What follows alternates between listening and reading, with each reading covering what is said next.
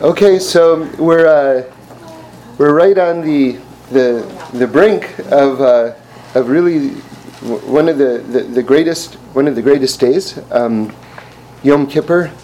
The Gemara, shockingly perhaps, calls it one of the happiest days of the entire year. And it's a very small field. It's just 2 days that they single out for that.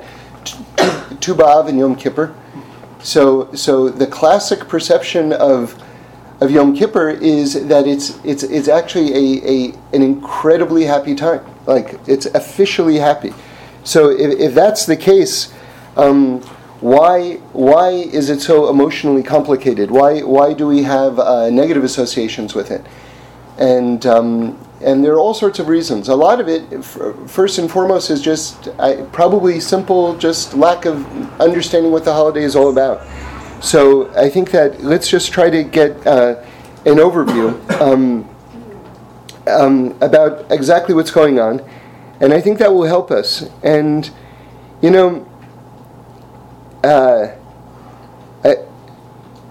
I once was having a conversation with someone, and we sort of like summed it up this way, that here was the kind of the quote: depth is the consolation for the unhappy. Like a lot of people, like they console themselves and sort of like reinforce and justify their own negative outlooks and cynicism as a product of their own great sophistication. And the truth is that to be happy and to be optimistic actually requires a greater degree of sophistication, not a lesser amount of sophistication. And sometimes we sort of like associate happiness with a very simplistic / simple-mindedness, and I think that is just it's erroneous. It's just completely off. And so there's kind of like a repercussion to that when we approach things like spirituality and understanding God and these holidays and things like that. And sometimes we know too much, and I put too much in big quotation marks. We know too much, meaning to say we know lots of details, but we don't know what the simple overview and the simple truth is. And that the knowledge that we have sort of like reinforces the perception that we actually understand something, whereas we're missing the entire point. So amount of information there's no direct correlation between knowledgeableness and understanding. That might not be intuitive, but that's true. And I'll give you an example. My grandfather, Olav Shalom, used to say, "Smart, smart, stupid," and what that meant was that you could do something very smart, and then from there you do something even smarter than that, and then that leads you to a completely wrong conclusion. And so there's certain very highly intelligent things that, let me rephrase that. There's certain mistakes that only highly intelligent people are eligible to making. Because you would not have gotten to those rarefied realms of error unless you were able to climb the scales of knowledge in order to reach them. So these are very advanced wrong conclusions. So what I'm saying is that we are guilty of this when we have a lot of information, but we don't know the simple truth, right? And then again we think we know because we have so much information, but we're completely lacking what the bottom line is. So again, simplicity is, to quote Steve Jobs, he said very brilliantly and succinctly, "Simple is hard." It really is. And I'm telling you, as a storyteller, professionally speaking, to get it so that it's just sort of like, oh yeah, there's like an inevitability to the character's journey. Like, of course they just, you don't know. That's really hard to do. Or it just sort of like it just flows and it makes total sense, the entire process. You have to not go down so many detours and side paths in order for that to be totally smooth, okay? So anyway, with this in mind, let's get back to Yom Kippur. So first and foremost, Yom Kippur is happy. Why is it happy? For the simple reason that we're being forgiven. Like if you found out, Reb Shlomo used to give this example. If of all of a sudden the bank called you up and said, you know the $300,000 you owe, you don't owe it anymore. How would you feel? You'd be like, ah, ah, right? Like you wouldn't stop jumping up and down. You couldn't believe it. Like you'd be so happy. So what do you think is happening on Yom Kippur? That's happening in an even deeper way. You know, because a person on a spiritual level accrues debts, so to speak, and to have them wiped clean, this is amazing. This is amazing. Okay, so now we have a classic Torah, super classic Torah, cash Torah for sure, from the Pshiska Rebbe. Remember, the Pshiska Rebbe was the Rebbe of the Kutzker Rebbe, right? So he said, how is it possible? You know, like, especially at the Happy Minyan, and I hope you can all make it to the Happy Minyan, and if you can't make it for the whole thing, please come for Ne'ilah, you know, unless you have a spot that you love, or even Kol Nidre is very strong. The whole day is very strong. And we go all day, God willing, and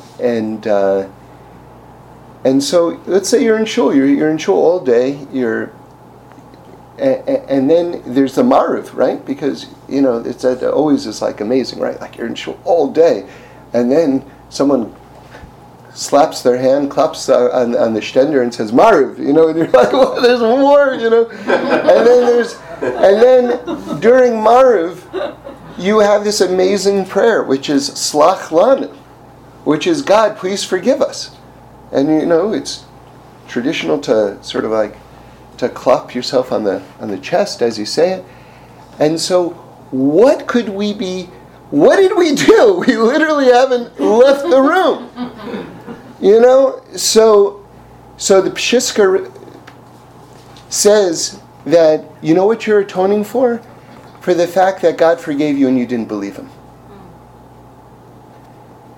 So this is a Torah that everyone has to wrestle with and struggle with before Yom Kippur. Meaning to say, as I head into Yom Kippur, do I actually buy into the premise of Yom Kippur? Because a person has to believe that they're about to be forgiven. So that is a giant, that's like all of a sudden you just open up the floodgates to all sorts of issues, you know? Because why is it that it's so hard to believe that we're going to be forgiven? Why is that so hard? And I think that there are a bunch of answers to it, but I think that maybe we can start with the idea that most of us don't forgive ourselves. And because we don't forgive ourselves, we're not really acquainted with the notion of what forgiveness is. So it's sort of like we live with this daily reality of the impossibility of forgiveness.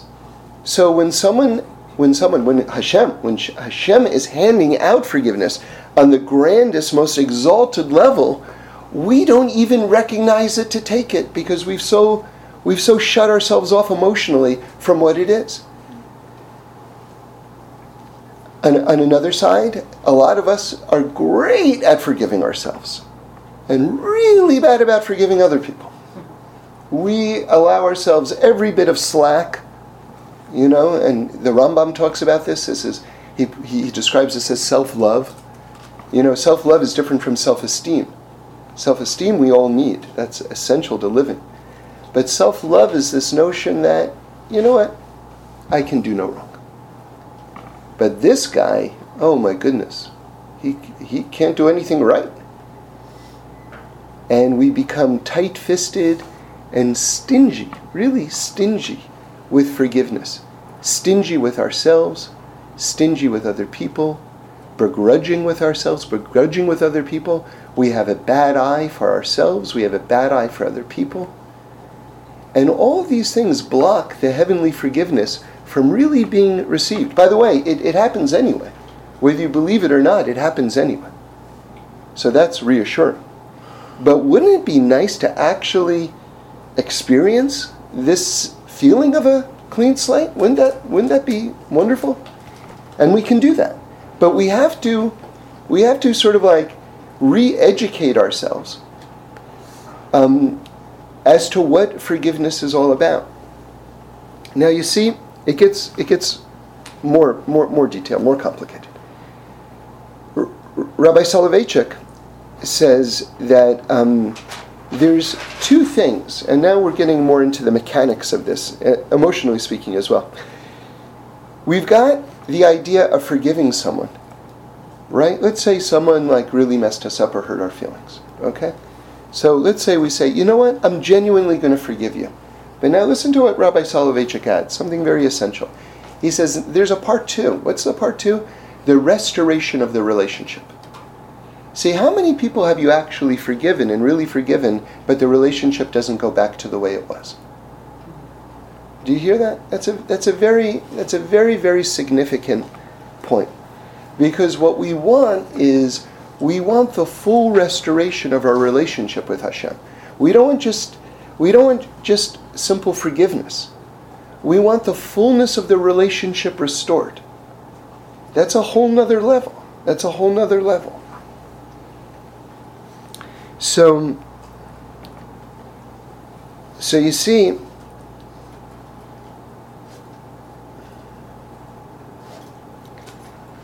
with this in mind, you really have to understand, you have to understand the process, how it rolls out.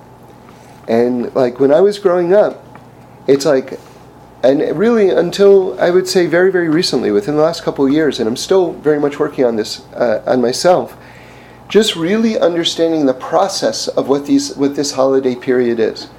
That Rosh Hashanah is Rosh Hashanah. Rosh Hashanah is not Yom Kippur.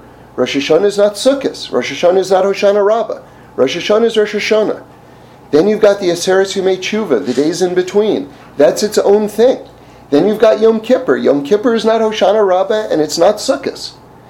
Then you've got Sukkot. And you've got the days in between. All these things are separate ideas. And all these things are an unfolding of this process between us and God. And you really have to understand what each one of these milestones is. Okay? Because what it's leading to, after Yom Kippur, what it's leading to is sitting in the sukkah. Now, when I heard this, I thought this was absolutely like a Reb Shlomo 1960s era Torah, that when you're sitting in a sukkah, that it's like God is hugging you. That's like a divine hug. Then I heard it in the name of the Ari. All right? And really, even the Vilna Gaon is talking about this, okay? And hopefully we'll get to the details. But the idea is that this is, you see, when you're already hugging someone, this is like the restoration of a relationship.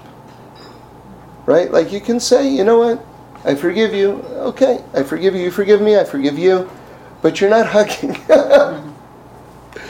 If you say, I forgive you, you forgive me, I forgive, and then you're hugging, then something is happening. Something is being transacted. Okay?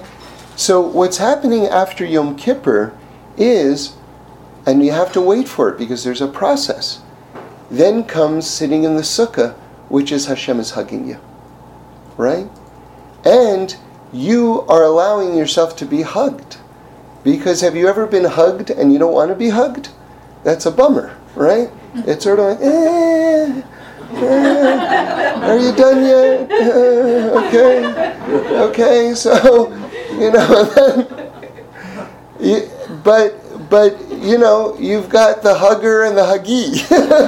And they both have to kind of be on the same page, But if they are, then that's a beautiful thing. That's the restoration of relationship, right? And so the idea, to bring it now back to the Vilna Gaon, see, because we have a famous question that the Tur brings, which is, why don't we have Sukkot after Pesach? Like we should have it in the Pesach Shavuos time. Because what is Sukkot all about? Sukkot is all about the the Ananei HaKavod, the clouds of glory, which protected us and surrounded us as we marched through the desert. So that was like a big ongoing divine hug, right? And it says like these clouds were really miraculous. They were like bulletproof, essentially. Like arrows would bounce off of them, and like they cleaned your clothes, and there were all sorts of like amazing, miraculous properties about these clouds. But it was really this ongoing divine hug.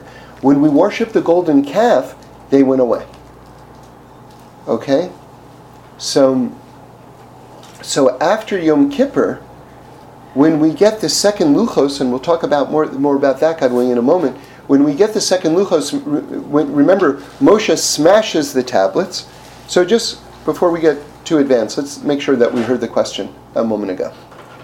Since when we left Egypt, that's when we got the clouds of glory, and since Sukkot is about the clouds of glory, because that's what the Sukkah represents, then why not have Sukkot right after Pesach? That would be the logical time for it to come in the calendar, right? So the answer is because right before we even left Mount Sinai, right, we worshiped the golden calf, and the clouds went away, right? Because we had messed up the relationship, right? So after, what happens on Yom Kippur is the tablets that were smashed at the time of the clouds going away, which was the worshipping of the golden calf, all of a sudden we get the second tablets. Like, in other words, that gets fixed up, that gets brought back down to us, and the relationship is restored. And so that's why, once the relationship is restored, Sukkot happens after Yom Kippur, because the clouds and the hug returns. Because it's not till everything is fixed up in terms of our relationship with God that the hug is restored, that the relationship is restored. So that's why Sukkot is coming after Yom Kippur instead of after Pesach. Okay? Because it's the restoration of the relationship that took place on Yom Kippur. Now I think something that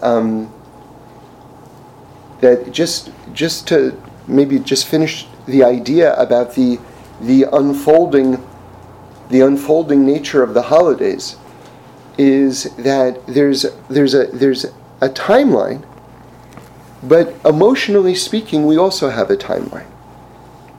I know when I first got married, one of the things that I had to kind of like arrive at this kind of understanding in terms of marriage and relationships was that, okay, let's say I upset my wife, and then we talk and I apologize and I have insight, let's say, into what I did wrong, and I say I'm sorry, and then I go, okay, so now let's go to the movies, let's go out for dinner, whatever it is, and she doesn't want to.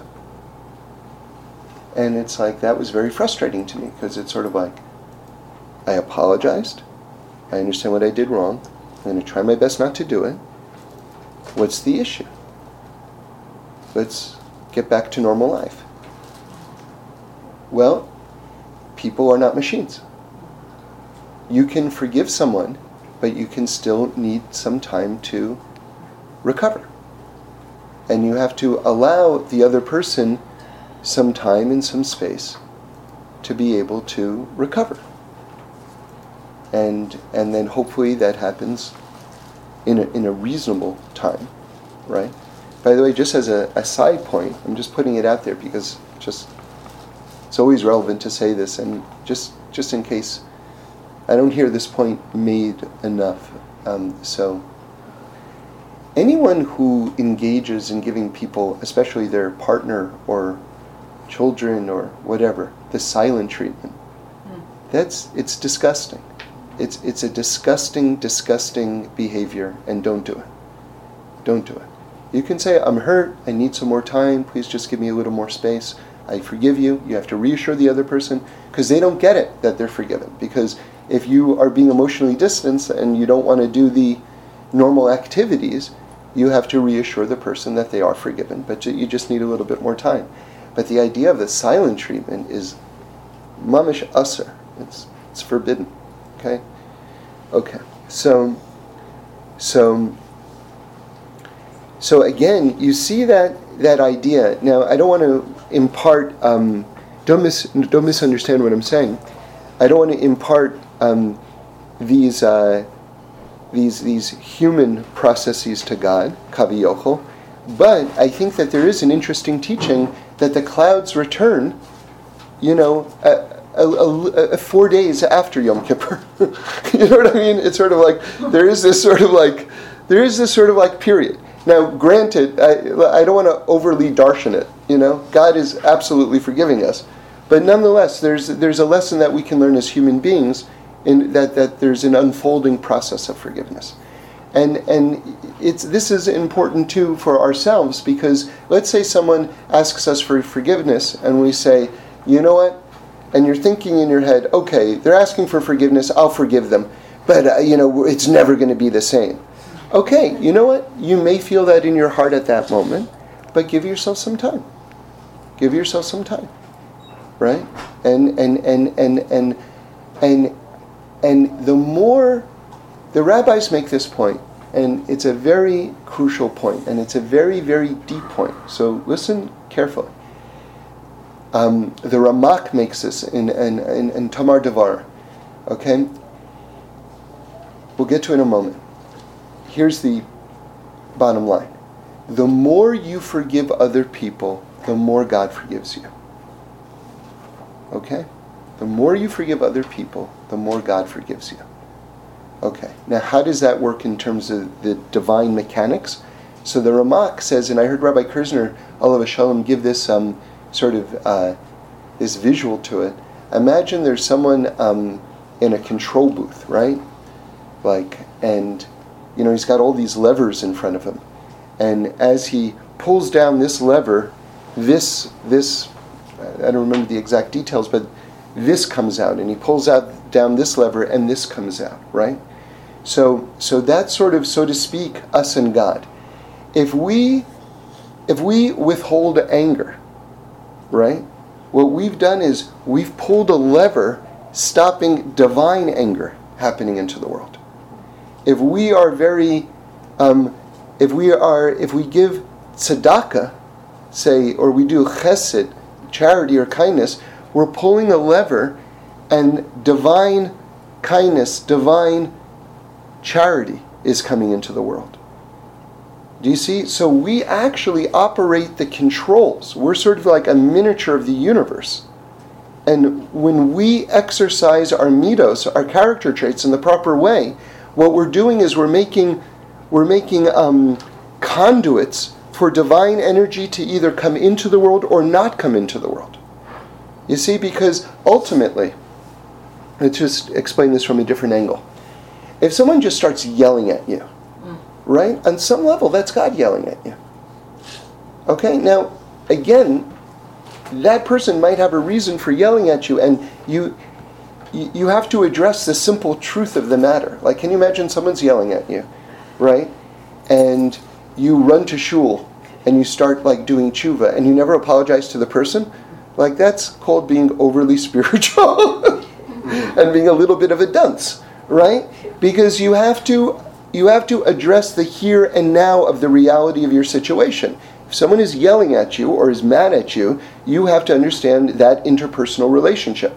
However, on a grander, more macrocosmic level, you have to understand that somehow that energy is coming from above. Okay? So you have to address both aspects of those things. You have to address both aspects of those things. Okay? First, in the here and now. Remember, very important teaching, getting back to the simplicity of the total overview of this subject. God gives you forgiveness on Yom Kippur. Interpersonally, if you've angered another person or done something bad to another person, Yom Kippur does not address that. Yom Kippur only addresses the person to God stuff, not the person to person stuff. Okay, that's very, very crucial. So because I can't, and this is where religion gets a bad name. This is missing that point, which is a very fundamental point. This is where religion gets a bad name, where people say, oh, that guy's so religious, but he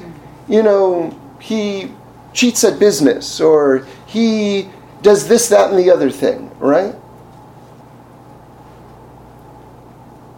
Because people perceive that somehow you think because you've got a close relationship with God, which the person might genuinely have, or is very careful about those type of obligations, that gives them license to sort of disrespect other people. That's just foolishness. That's not Torah. It's not Judaism at all. There's a prayer that they say I've heard it said that it's even more important than Kol Nidre. And it's said before Kol Nidre, but you have to be super organized to be able to say it, because Erev Yom Kippur, there's so much to do. There's a million things to do, and it's a long prayer, right? But it's in the Machzor, and it goes through like all the different parts of the body that may have been messed up over the course of the year, and it also talks about getting forgiveness from other people who you don't now at this point have time to ask forgiveness for. It's like a very crucial prayer, but it's long. You have to really, if you want to say it, you have to really set your mind to planning out your Erev Yom Kippur very carefully, because you have to get to shul like a half an hour earlier in order to be able to say that. Okay, it's in the beginning of the Machzor, the Yom Kippur prayer book. Okay, so I want to switch subjects slightly, but only slightly. We're still talking about Yom Kippur. We just read Parshas Vayelech, and there was something that I saw there that was like very upsetting, really, and just to kind of set the scene, Moshe is about to leave this world, and Hashem tells him, he says, listen, here's what's going to happen. The Jewish people are going to go into the land of Israel, and they're going to start worshiping other gods, and it's going to be a bad scene, and I'm going to annul my covenant with them. Right? I'll read you where it says it. It's on page, Parshas Vayelech, chapter 31 in Devarim, verse 20. Okay? For I shall bring them into the land that I swore to their forefathers, which flows with milk and honey. But it, meaning us, will eat, be sated, satisfied, and grow fat, and turn to gods of others and serve them. It will provoke me and annul my covenant. It says it, and then it says in another place, annul my covenant, right? So we have one of the absolute premises of Judaism is that the covenant is never annulled. It's eternal, it's forever. So why is it saying it here? And it says it one place else in the Parsha, the annulling of the covenant. This is like very, very distressing stuff. So I thought, what am I doing reading the English? Let me check the Hebrew, because obviously it's a bad translation. Mm-hmm. So the word is vehefer. So, I call over at Yehuda Solomon, I say, Yehuda, what does this word mean, vehefer? He goes, it means to wipe out, to annul. I was like, uh-oh. It's like, okay, the problem is not with the translation then, so, but it can't be the case, and I'll tell you why it can't be the case if you want to see it someplace else. One of the, I think, absolute foundational moments in the whole Torah it's in Devarim and Deuteronomy chapter 30. This is rarely quoted by those by other religions when they're talking about us. It will be that when all these things come upon you, the blessing and the curse that I have presented before you, then you will take it to your heart then you will take it. It's God is prophesying that we are going to do tshuva. Then you will take it to your heart among all the nations where Hashem your God has dispersed you, and you will return unto Hashem your God. Mass tshuva is going to happen. And listen to his voice, according to everything that I commanded you today, you and your children, with all of your heart and all your soul. Here's the crucial line. Then Hashem your God will bring back your captivity and have mercy upon you, and he will return and gather you in from all the peoples to which Hashem your God has scattered you. If you're dispersed, will be at the ends of the heaven. From there, Hashem your God will gather you in, and from there he will take you. Hashem your God will bring you to the land that your forefathers possessed, and you shall possess it. He will do good to you and make you more numerous than your fathers. Hashem your God will circumcise your heart and the heart of your offsprings to love Hashem your God with all of your heart and with all your soul, that you may live. So that is the official happy ending. You know, to Judaism, to world history. There it is, right there. God spells it out completely. We are going to come back as a people, and God is going to completely forgive and embrace and deepen our relationship and bring Mashiach. It's all right there. Period. End. So anyone who says that, oh no, the Jews messed up too much and then God's forsaken them, chas v'shalom. It's not only is it wrong, but it's actually intellectually dishonest, because it's a complete misrepresentation of what the Torah says. Complete misrepresentation. So if that's the case, then how do you understand a word like annul? Okay, so now we're back to our annul question. So the word is vehefer. Okay, so I want to give you an analysis. I looked into the word because I was like, okay, so this word obviously isn't being understood properly. I understand that on some level it means annul, but it doesn't mean annul in the sense that we understand it, like the covenant is canceled. It doesn't mean that. So then what does it mean? Okay, so I'm going to break down the word, and it's 4 letters: Vav, He, Fe, Resh. Okay, I'm going to break down the word, but I want to just tell you again a foundational thought that I heard from Rabbi Bergman, which I thought was just spot on and just nice and concise, which is that the most elemental unit of meaning in Torah is the letter. It's not the word. It's not the word. It's not the most elemental level of meaning. It's not the root of the word. It's actually just the letter.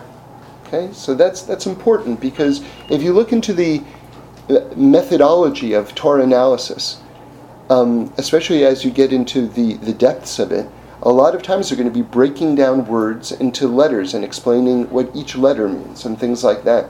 So you have to understand that there's real integrity to that approach, because the DNA of meaning exists within the letters themselves. Okay? So with that as an introduction. So let's start with the last 2 letters of the word. Vehefer. Vehefer is Fe or Pei, I'll say Pei, is Pei Resh. Okay? Fe and Pei are the same letter. So that spells par. Now, par is actually a very important bit of Torah shorthand that you should know. Par is, I've seen in the Sifrei Kadosh, in the holy books, I saw it in the Noam in the Imre Noam, in the Jikover Rebbe. I saw it in Rav Yitzchak Isaac Chaver. I saw it in the Me'or V'Shemesh.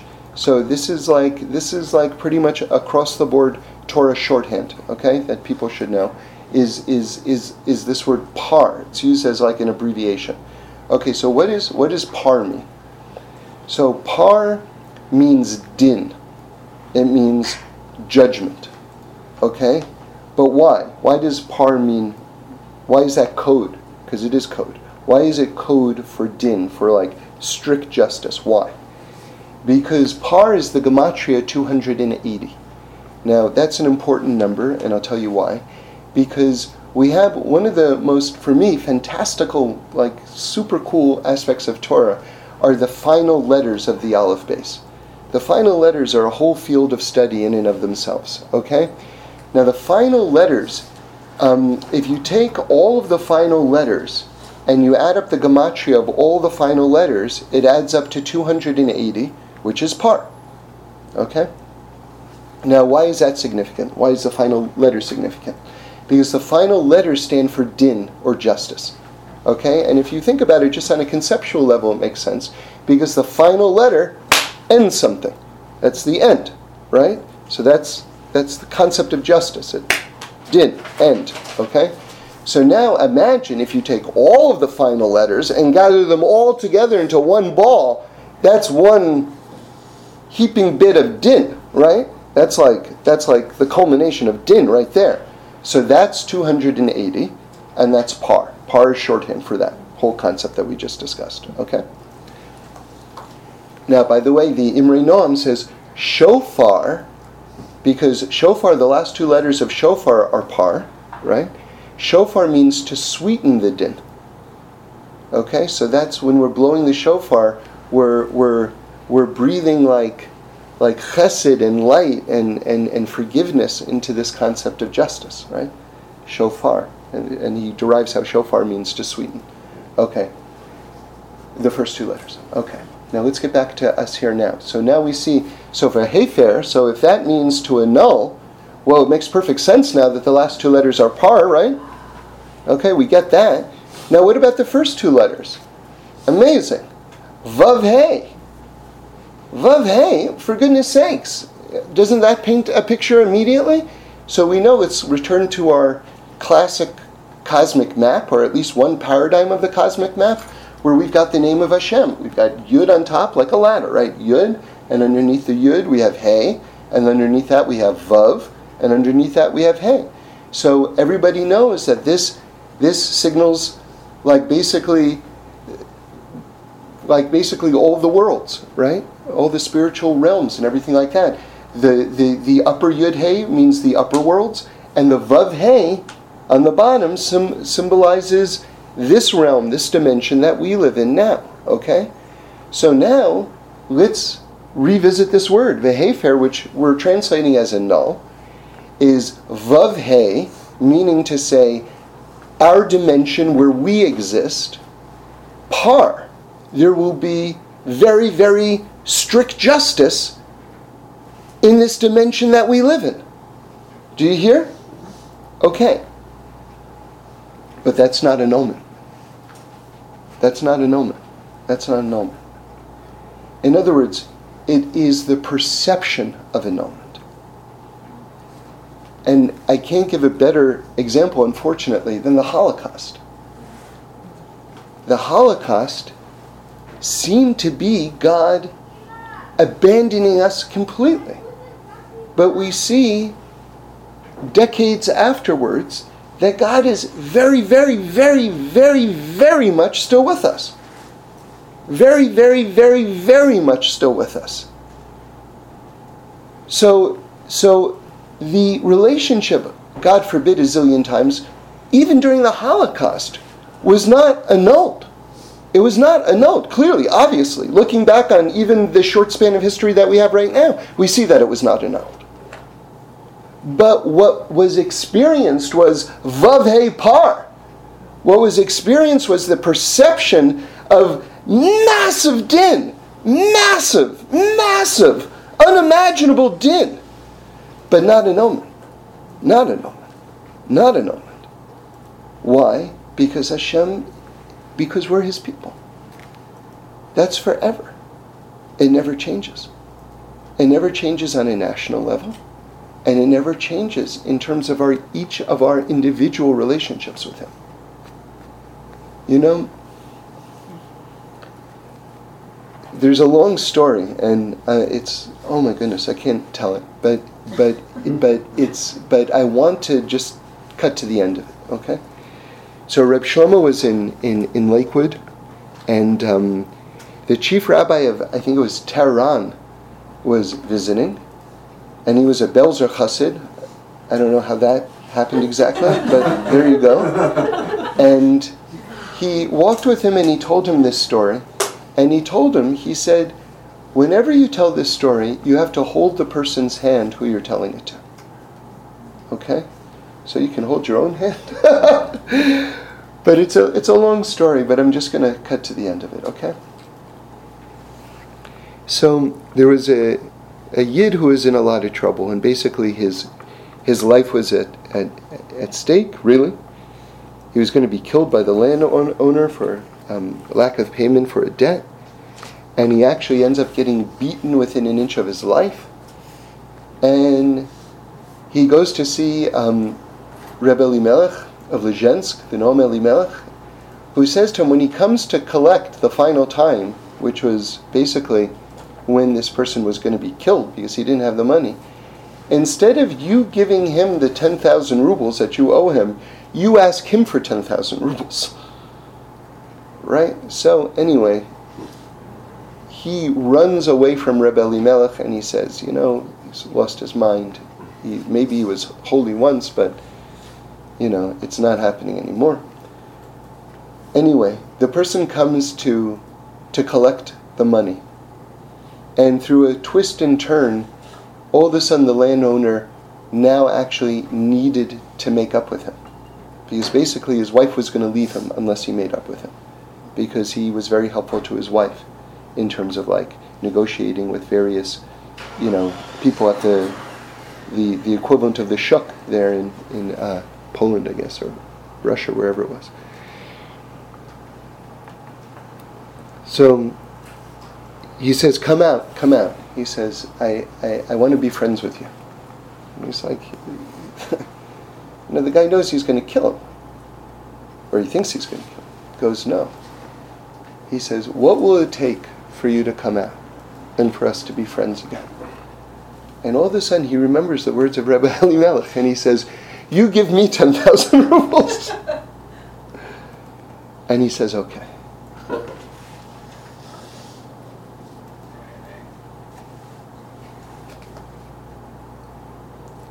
And his life is saved.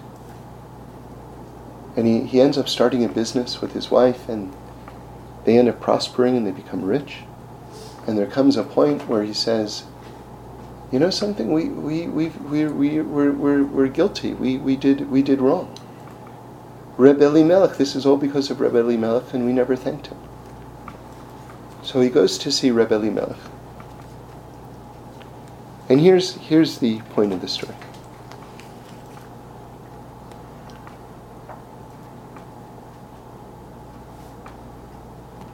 So Rebbe Elimelech turns to the Chos of Lublin. Remember the Chos of Lublin, if you want to know the greatness of Rebbe Elimelech of Lezhensk, the Chos of Lublin was his Talmud, was his student, okay? The Rimanover was his Talmud, right? The Koznitzer was his Talmud.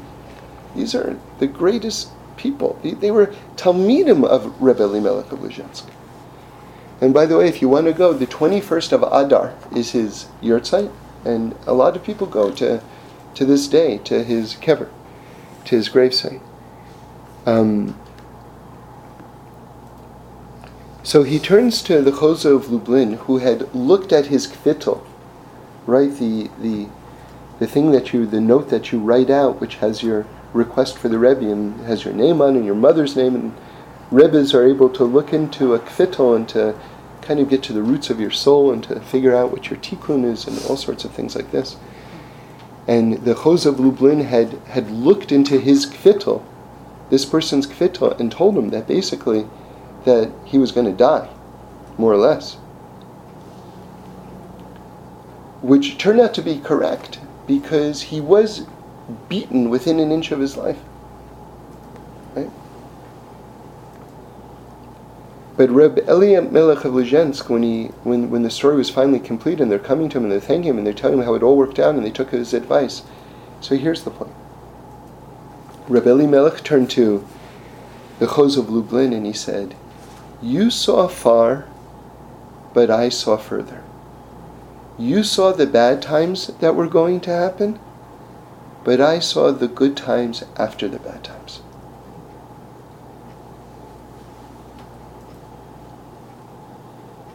So you can hold on to this story the rest of your life. You can hold on to that story the rest of your life. You saw far, but I saw farther. You saw the bad time that was coming, but I saw the good time after the bad time. You see, the Holocaust, we've never had it worse. We've never had it worse. But a few years later, we all of a sudden, the Jews from all around the world are returning, and they're building Israel. It's impossible. It's impossible that Israel, as a nation as it stands right now, exists. It's impossible. It's impossible. It's impossible. Do you know that at the time of Shlomo Melech, if you, classically speaking, if you say, when was the best time in all of Jewish history? Right? Like, the authorities will tell you pretty definitively, it was during the first Beis HaMikdash, during the reign of Shlomo Melech. It's not like a brain teaser. It's not like, if you could have dinner with anyone, who would you have dinner with? Who would you invite to your Shabbos table?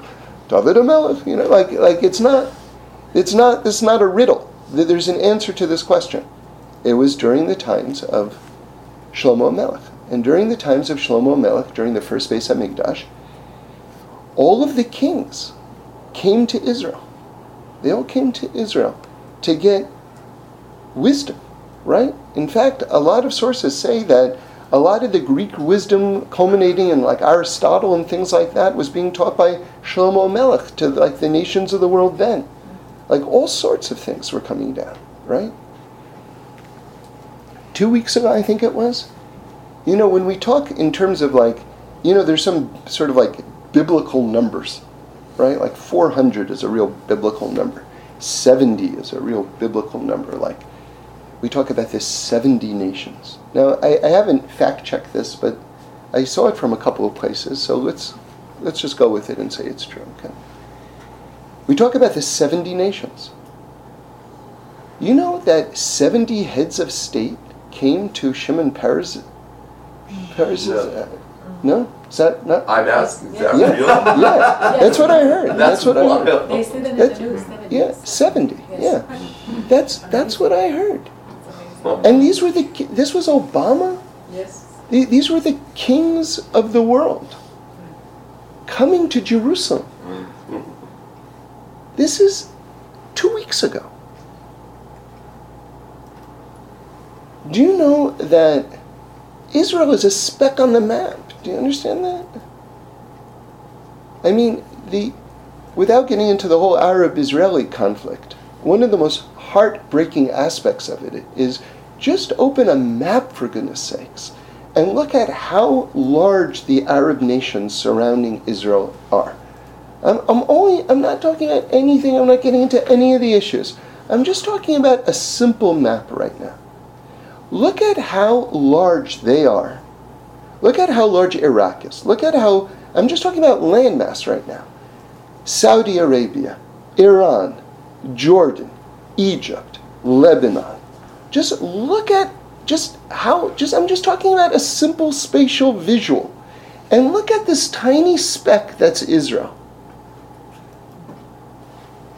There's not enough land to go around? You need that too?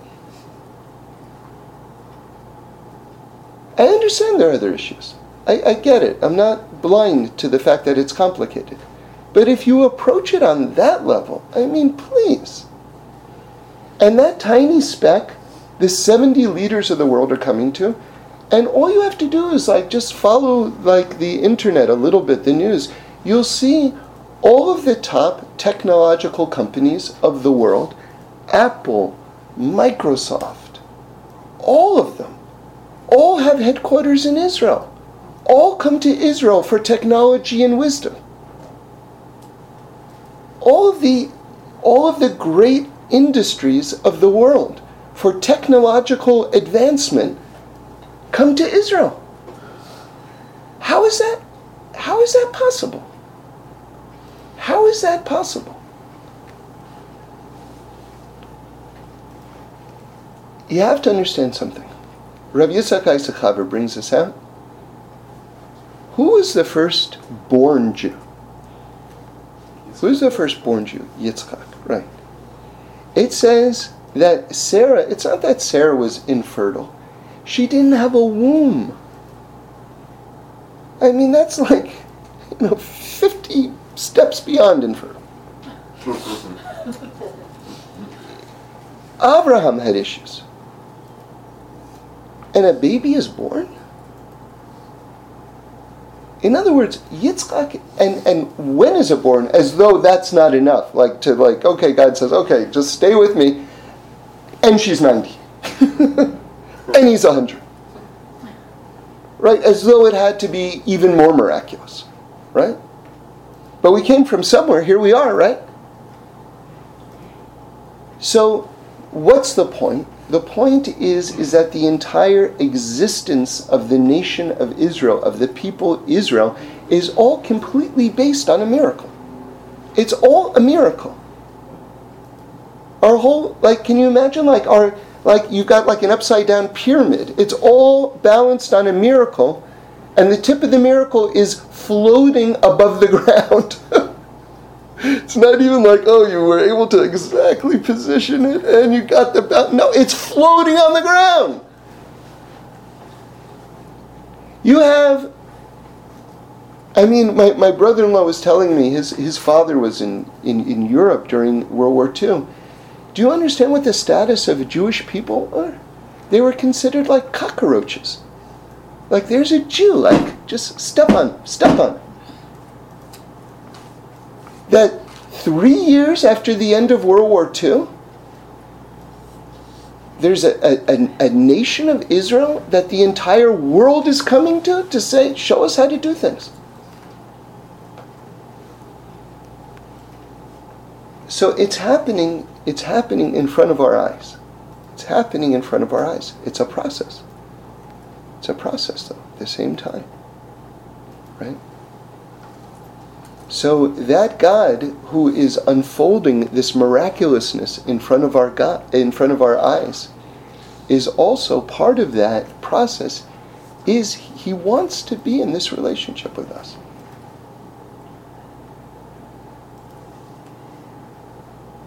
At a certain point,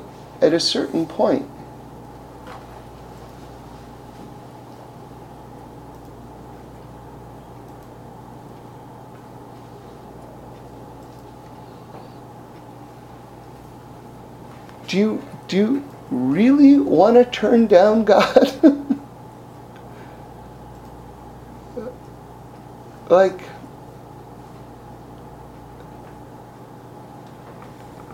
Do you understand? Just think of it in simple terms, like the captain of the basketball team, or the president of the class, or the top cheerleader, or the beauty queen, or whatever your shorthand is for the most, wonderful person, is calling you for a date, and you're like, oh, what is he seeing me? What does she see in me? I can't do it, because whatever they see in me, it has to be a mistake, because I'm not worthy of their attention. But the one who's pursuing us is the one who made us, the one who knows us better than we know ourselves. And that's the one who's pursuing us. Yom Kippur is not can you imagine there's a fancy businessman and you're desperate to get an appointment with them. And it's please just make 5 minutes for me. Please, please, please.